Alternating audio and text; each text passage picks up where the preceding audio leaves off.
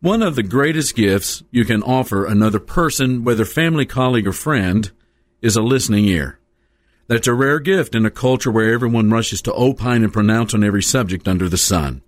We're all guilty, especially we preacher types, of thinking we have the solution to a problem figured out and what to do before a person completes the first sentence, or to think we know how someone feels or what they're going through before they even have a chance to describe it.